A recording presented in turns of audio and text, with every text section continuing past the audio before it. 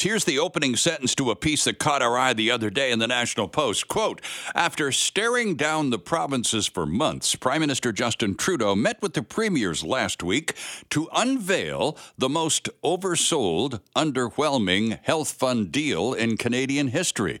This under the heading Trudeau bucks healthcare reform in favor of the failed policies of his Liberal predecessor. The author was in the National Post, written by Dr. Sean Watley, a practicing physician and the author of a book called When Politics Comes Before Patients, Why and How Canadian Medicare is Failing. Dr. Sean Watley joins us from Mount Albert, Ontario. Dr. Watley, good morning. Welcome. Thank you, sir. Good morning. Well, it's good to have you with us, Sean. We appreciate your time on a Sunday morning. Very interesting analogy that you've drawn. You've managed to connect the dots between Justin Trudeau and Paul Martin, and you go back to 2004 for the Martin deal. What similarities are there in the recent offer from Mr. Trudeau compared to what Mr. Martin had 25-some years ago?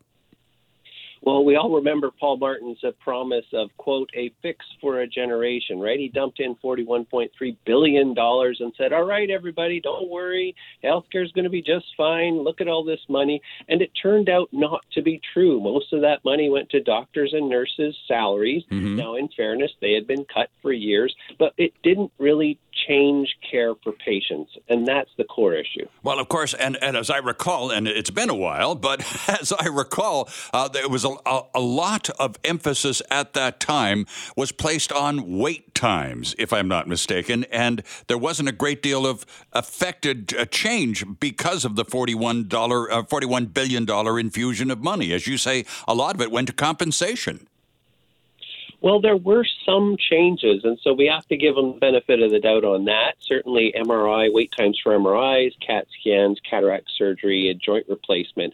However, what he introduced was this thing known as strings attached. Right. And so this is the issue of the federal government wanting to call the shots while only paying a tip on the total bill for the meal, right? They pay about 22 cents on the dollar currently, but they feel they have the right to dictate what the provinces do when it comes to healthcare. Federal-provincial negotiations about health funding are a battle over money and control. I'm quoting you again, Dr. Watley. The provinces want more money. The feds want more control. The provinces want funding increases with little or no accountability. The federal government wants increased power while paying a fraction of the costs. There's the tension. There's the dynamic that has so many of the premiers reluctantly accepting the deal while grumbling and grousing a lot in the process, right? Well, absolutely. And if you'll notice in the deal, there's a $25 billion keep your mouth shut side deal. And that's me paraphrasing, obviously.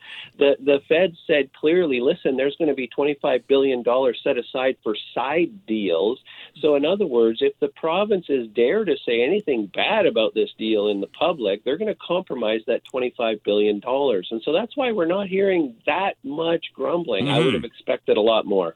So then is this a case of the provinces understanding, I suppose, Dr. Watley, that bottom line, either we accept this or we're not going to get anything at all? Well, absolutely. And on the other hand, too, if you look at the actual targets they're talking about, they're 20 vague statements. Modernizing healthcare. What the heck does that mean? Really, anything would qualify for that. And so I think the provinces are saying, listen, there's money on the table. Better take it and run, and we'll live to fight another day. So let's go to the title of the book that we mentioned that you've written, When Politics Comes Before Patients, Why and How Canadian Medicare is Failing. Would you consider this recent health deal, and it's a matter of a few days old, Dr. Watley, to be precisely what you meant with the title of that book? Well, absolutely. This negotiation solves a problem for government, right? It makes a major problem and headache that's been brewing for 2 years go away. Finally, the federal government, the prime minister, met with the premiers. And so now everybody should be happy. But does this improve care for patients? That's what we need to keep at the center of the discussion.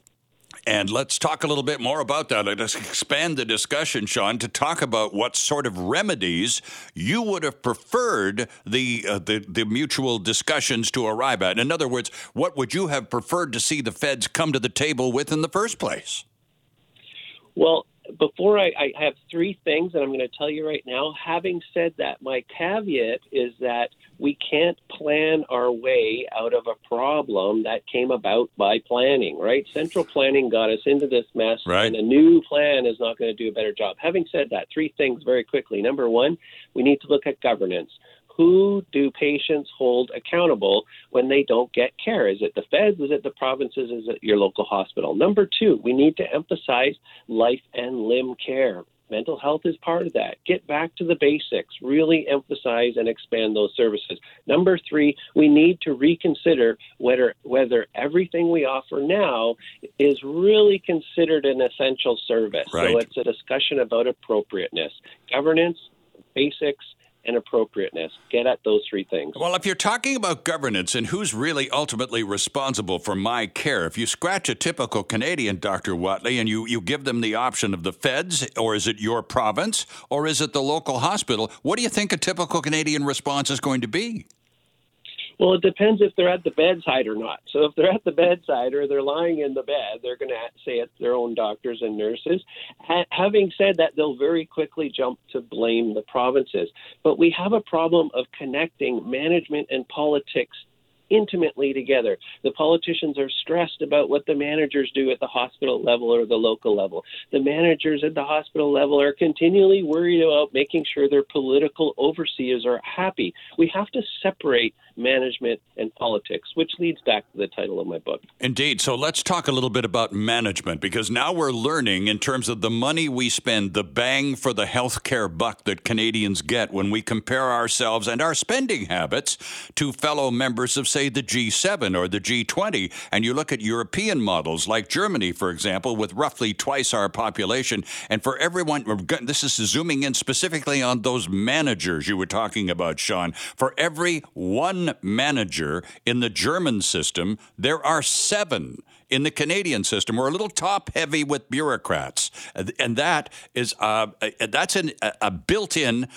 problem with the Canadian system. How do you fix that? And we have 2 hours for this show, right? But do you recognize that as a real part of the problem?